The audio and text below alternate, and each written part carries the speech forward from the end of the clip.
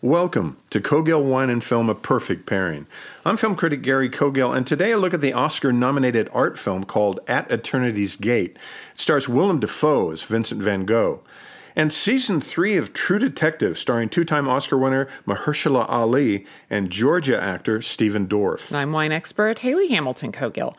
Set in picturesque Rhone Valley, Van Gogh was inspired by the rolling hills of Provence, painting nature as he saw it through his troubled view.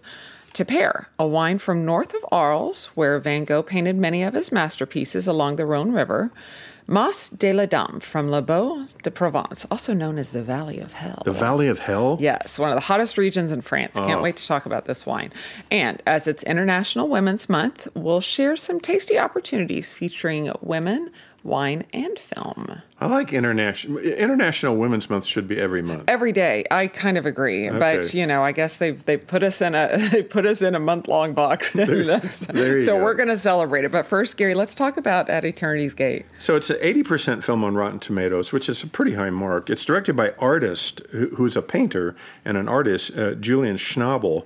Schnabel was born in Brooklyn, New York, and he moved with his family to Brownsville, Texas in 1965. Wow. So he really grew up in the great state of Texas. He received his BFA at the University of Houston, and then he did some independent studies at the Whitney Museum of American Art in New York. He started making movies years ago besides doing painting and art. And, I mean, this is the guy that did Basquiat. Basquiat's one of the greatest documentaries ever made.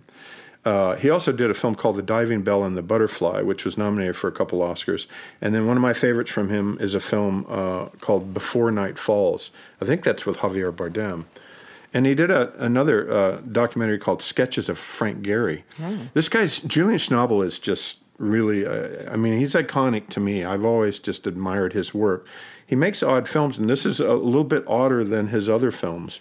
But it's about Van Gogh and it's really a biographical drama about him. And I think they're trying to figure out some of the mysteries of Van Gogh in this film because there's lots of theories about how he died. Mm-hmm. And so they're playing on one of those theories and saying, no, he didn't commit suicide. Right. Even though he was probably was inadvertently killed by a bullet. Yeah. And so they explore a little bit of that in. But it's really, what I love about this is painting in the environment, or, the French call it plein air painting, where you paint outdoors and you're actually sitting outdoors and looking at what you're painting rather than, which a lot of artists do now, is take a photograph of something and then that's their memory of it and then paint and do that. But I think Dafoe is art conversation. I work at an art gallery right now. I'm so impressed. Oh, am I the director of Behind the Galleries on the Big Island?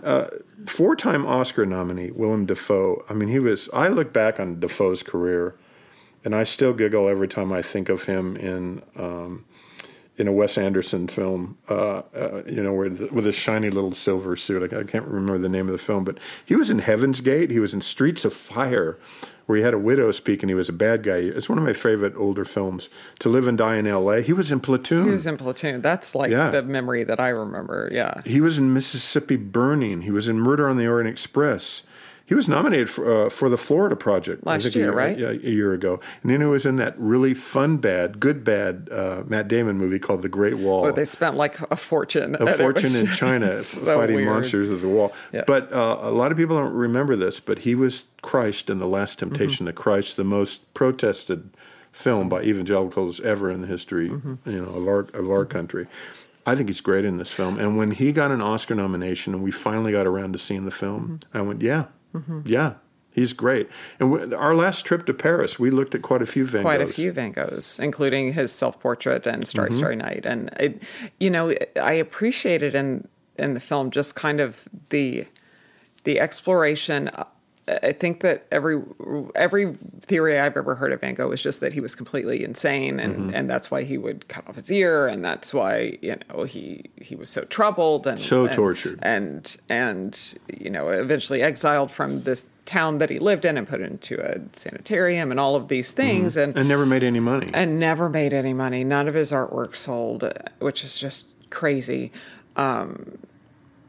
But I think it delves into this theory that, yes, he was troubled, but he was just trying to express himself. He just was having a very difficult time expressing himself. And I think also just being accepted. I think that, nobody was talking about being bullied then, but I almost think that maybe he wasn't being appreciated. And they just kind of, was at least how it was portrayed. The brother just kind of kept throwing money at people just to take care of him and to keep him quiet. And of course you're going to be troubled if that's how you're treated all the time. And yet his brother in the film appears to really love him. Oh, very exactly. Yeah, I don't think that I'm not saying that he was throwing money I don't want to deal with you. It's just more that he had his own life and his own family. But when you have so much to express and you can't express it, then especially in a time where maybe people weren't as welcoming or as understanding or as appreciative. Just think about how many troubled people there are today that just have a voice, or there's something inside them that they want to let out, but they don't have the ability. Well, in his case, it came out in his art, and still misunderstood at the time, and then much seller. I mean, some of the most expensive paintings in the world. But at the time, and the bullying thing really interests me because there's a scene in the movie where a bunch of kids are walking through the countryside, and he's painting outside, plein air. And they come over, and they have an encounter that's not good. And I felt so sorry for him and these spoiled little kids not understanding, why don't you paint this? Why don't you paint that? If you're an artist and you're speaking your art and you're misunderstood, that's really, really hard. Yeah. It's if you're an actor right now and you just want to do really weird experimental theater and you're misunderstood, that doesn't mean you're a bad actor. Right. And eventually people may actually understand it. I think that's and if history can't teach us anything, it's like, what are we, how do we go generation to generation and kind of continue to see things like this and then see in today's world people that are very troubled and seek help and can't, And he just lived in poverty. I mean, he was dirty a lot, just completely in poverty. But there's these beautiful, and you have to be patient because it's an art film. It's not going to be spoon-fed to you. But he's sitting outdoors in the environment, painting, and it's spectacular. And what he sees in light and what he sees in nature is not what you and I see. It's a completely different view of it. And as, hindsight tells us, he was right. He was a genius. Well, and I appreciated kind of just the exploration also of his painting because it wasn't, it was, I think at one point they said it was like sculpture. It was, it's almost like a lot of paint. Yeah, caked on, layer after layer after layer, which then tells such an interesting story. Well, if you drew a sunflower and I drew a sunflower and he drew a sunflower, it would be his would be completely different. And yet, not necessarily completely literal. There's an abstractness to what he was doing, yet at the same time, it's speaking volumes about who he was and what he was thinking. Yeah, I think it's a great film. Yeah. I think it's a great little film, and it is an art film. But 80% of Rotten Tomatoes, I think, is about right. I think it's an 80-85 film, and it's just really fun to see. And he deserved an Oscar nomination. Yeah. We didn't think he had a chance of winning, but he deserved it. Absolutely. Yeah. So thought it would be fun to pair with a wine also from this region where he painted, and couldn't think of a more appropriate wine than a rosé from Provence. It's called Mas de la Dame. It's the rosé wine that we poured when I poured wine at the James Beard House with Janice Provost. Most of you, if you do not know this, my amazing wife was at the James Beard House in New York with a very famous chef from Dallas, and invited to pour wine, and it was one of the most great experiences of your life and one of my favorite experiences. We loved it. Janice Provost, who owns Parigi in Dallas, and it was just such an honor and such a privilege. And why we loved this wine in particular, one, it is run. The winery is run by a woman, so that fit very accordingly with Janice and her entire team, and with me there as well. But wine has been made in Provence for 2,600 years, and for probably since Roman times, they've always kind of made a rosé. They didn't necessarily call it rosé. It was just a very lightly pressed red wine. But it's always, rosé is kind of the iconic wine of Provence and Southern Rhone Valley. And so Mas de la Dame in this tiny little part of Provence, Le Beau de Provence, when Van Gogh stumbled upon this old farmhouse that is where Mas de la Dame is now, and was so taken by it and taken by the light. And they talk about, artists talk about the light of Provence a lot. Cézanne also painted the landscapes of Provence, because as the light hits these landscapes, the colors change, and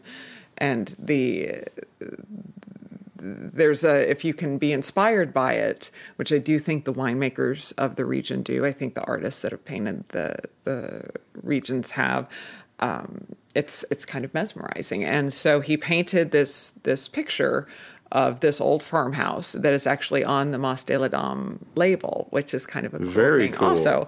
So that was perfect tie. It's a really interesting rosé. It's not your typical, I know you like the just whisper of a pink kind of colored rosés from Provence. This one is a little bit darker. It's a little bit richer. It's a little bit more intense.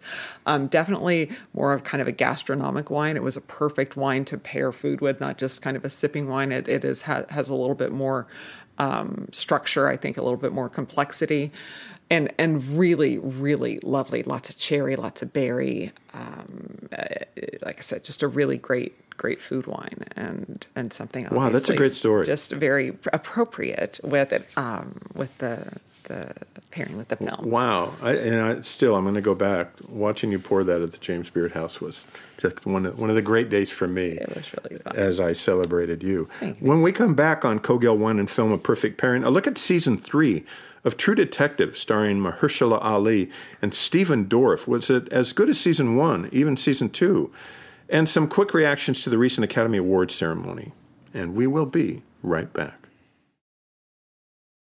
In our travels, we've had the privilege of tasting some of the most delicious wines from all over the world. And we can tell you that the barrier to drinking most great wine isn't the price, it's access.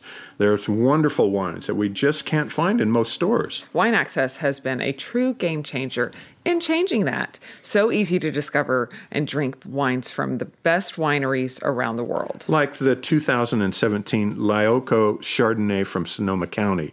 I think it has a very focused citrus. I think it has lifted white floral notes. I also say it has a very savory minerality. Do you like me talking in the wine terms? I love it. I know. I learned this from you. And it's a good reason to celebrate. Why?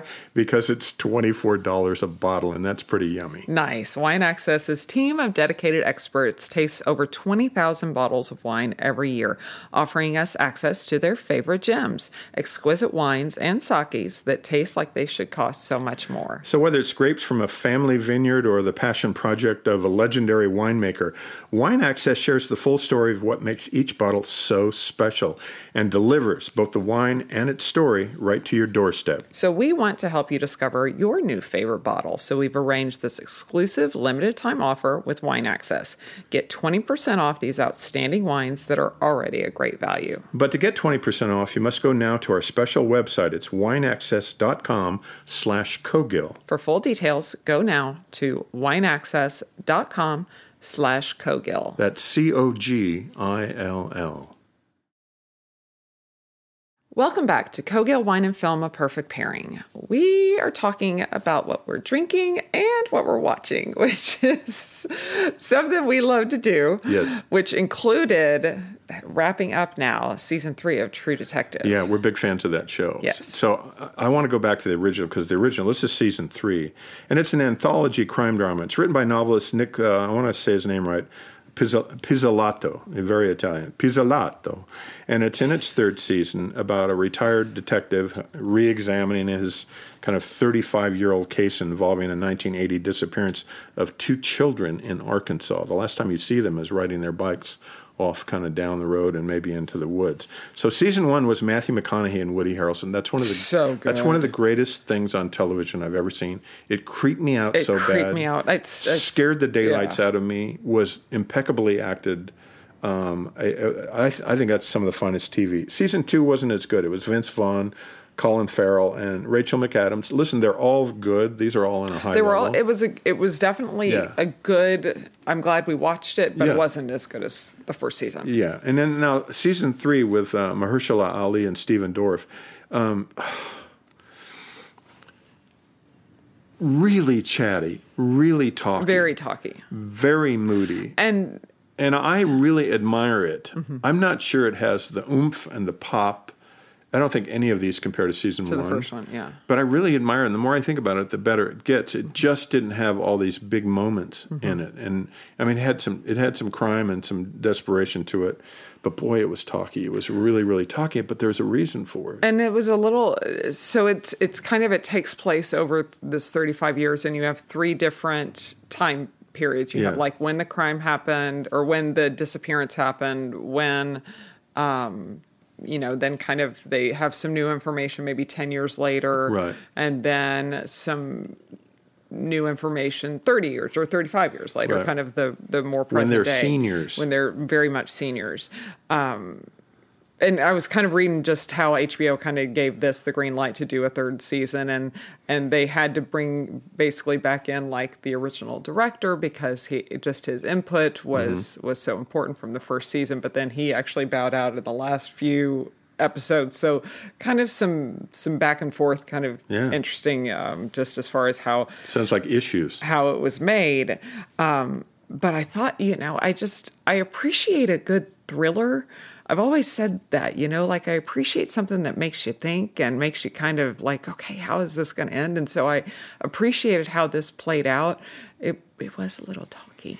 The ending to me was slightly unfulfilling. And I get it, but it just didn't, I'm going to go back to season 1, had so much power to it. And maybe it's just because it was so new, too, and so well acted. Mahershala Ali and Stephen Dorff are great. Really in this. great. They both deserve Emmy nominations for this. There's a reason why Mahershala Ali has won 2 Academy Awards now. One for Green Book, and then the other one for the Barry Jenkins film Moonlight. He's just so good. I haven't seen Stephen Dorff in quite a while. Dorff was in a movie. It was I want to say it was an Australian film years ago called The Power of One.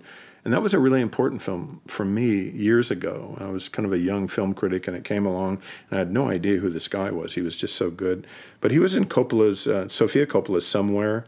He was in Cold Creek Manor, Public Enemies, but he was in 2 music videos, one for Aerosmith and one for Britney Spears. Okay. And it kind of made him famous back in the day. Oh. He was kicked out of literally every school he's ever been in. Wow. He's been a troubled guy for a long time, and you can kind of watch him in this. He's got these quirks of just life seems like it's just piled on top of him. Yeah. And I'm not sure he gets along with everyone. I have no idea. He might be the sweetest man in the world, but he's really good. Stephen Dorff is really good. And the wife, I don't have her name handy, but the wife that plays Mahershala Ali's wife was also really fantastic. Really great in this. So I think that it's definitely will definitely hopefully be good Emmy nominations. I just found it, I kind of had this whole personal.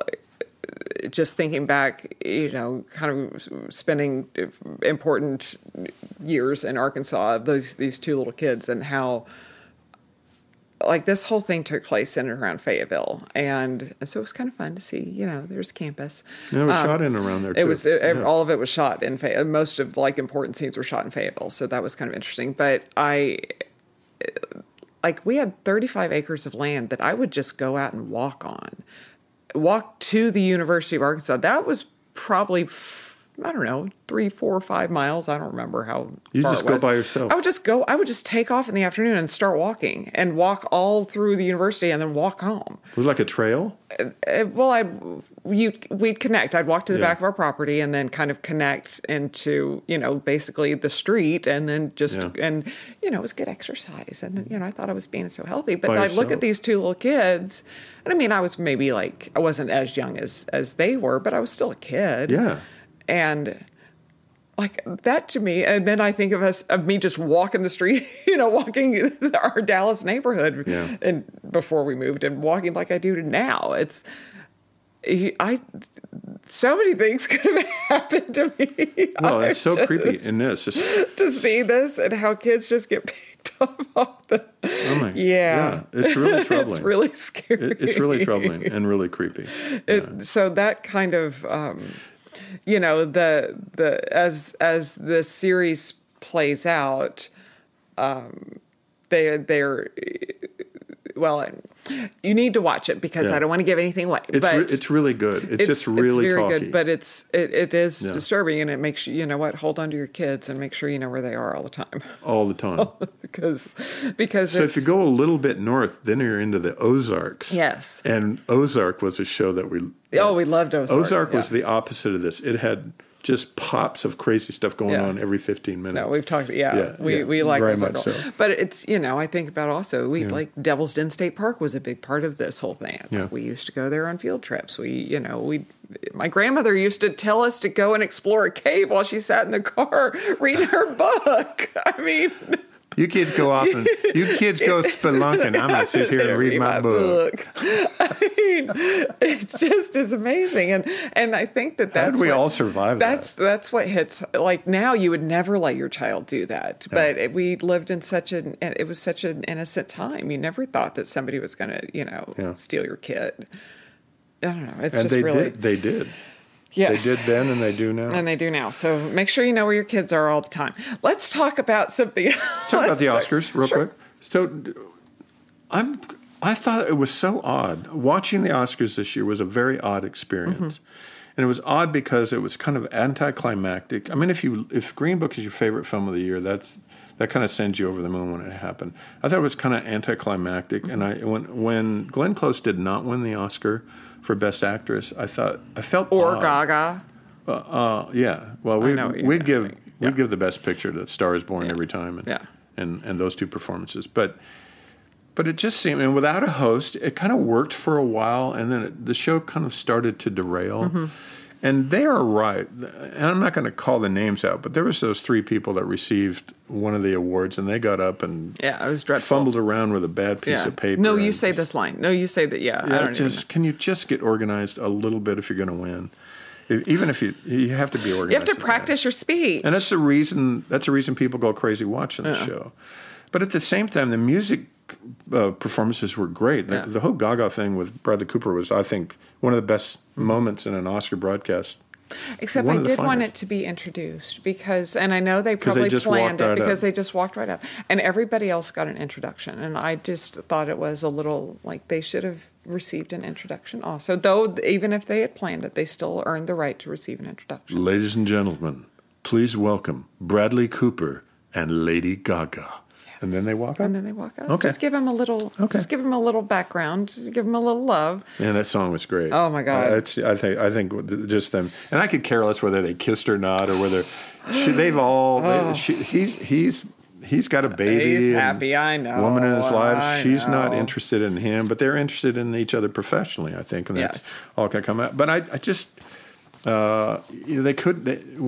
it always bothers me when you have a best director, and it was Alfonso Cuarón for Roma. Yes. And he won the Oscar for best cinematography and best foreign language film, and then they give the best picture to another person, to another person's film. I want them to neatly add up, and they don't neatly add up. They don't ever Haley. do that. I know, baby. Sometimes it just doesn't. I want it neater. Way. I'm sorry. I want it. I mean, that didn't make any sense to me. So I admire Green Book, and I think it's a really good film. I can name 7 other films that I think are better films, actually. Yeah. But it's a fine film, and I have really no problem with that. I'm still disappointed in Glenn Close not winning because she's great in that film. You think Rami Malek that was a good call? I would have given it to Bradley Cooper. I would too. Because he sang his own songs. Yes. He didn't lip sync. Yes. That's just me. Yeah. But he's great. Yeah. He's the next Bond villain. I could see that. Yeah. Rami Malek's going to be the next Bond villain. That'll be good. Yeah, that's kind of cool. Anyway, that's my take. And I thought it was just kind of odd, and I felt like the show was incomplete. It just felt odd to me. Well, but by the time the Oscars roll around, I was going to say one more Oscars gone. Next year will be even probably more disappointing for you because they're changing it up again. I think that because it's going to be early in February instead of the end of February, and I want to say, I don't know, I read a press release on it 6 months ago, but I know that changes to the whole format of the show are coming. Yeah, I think they're tricking it up by trying to go too young. Yeah. And when they feel now like they don't have a sense of history. And maybe it's just my age speaking, but without a sense of history and understanding, even in memoriam when people pass, you can do a better job of that. Well, I think that they're trying to trick it up, and basically by doing that, you lose the whole power of the award. You lose completely. You lose the respect that receiving an Oscar should have. It's nice to win a SAG-AFTRA award. It's nice to win a Golden Globe, but the Oscar is on a completely different level. Exactly, and so I think that they did that when they opened up to what 10 Best Picture nominees. Yeah. So when all of a sudden everybody gets to play. You kind of lose the what it means to actually earn a It's a watered nomination. down. It's completely watered down. And when they start pulling categories out and not honoring them, none of that makes any sense. They're flailing to me, and they're flailing for all the wrong reasons. Just celebrate film, celebrate it on the highest level, and always focus that this is an art form and it's awesome. And it should, And it'll all play out. And two awards that I think we were completely excited about were Regina King and Mahershala Ali. So I think we ran to pattern. I like his little hat. Right, that, yeah. Everyone looked gorgeous. It's hard to give a Best Picture award to a foreign language film in black and white that half the people that are voting probably never saw. That's true. It's hard for them. And I understand that. So I'm going to talk women for a moment because it is International Women's Month. We are on the heels of International or National Women's Day, which was March 8th. And so we're going to celebrate some women in film and wine, which I kind of think is a nice thing. So a couple things that are happening right now that are of interest if, say, you are a female and interested in the film world. The Chloe Wine Collection, which has a winemaker, her name is Georgetta Dane. She makes 8 different wines, including Pinot Grigio, Prosecco. She has a really lovely Central Coast Rosé. They're all under $20, so super, affordable and accessible. She has teamed up with Women in Film to create a contest called the She Directed Filmmaker Contest, which focuses on films that put women in the center of the story. And I think that this was kind of announced right after the Oscars or right before the Oscars, but you have until, I want to say, the first part of June to submit an entry if you are a female filmmaker,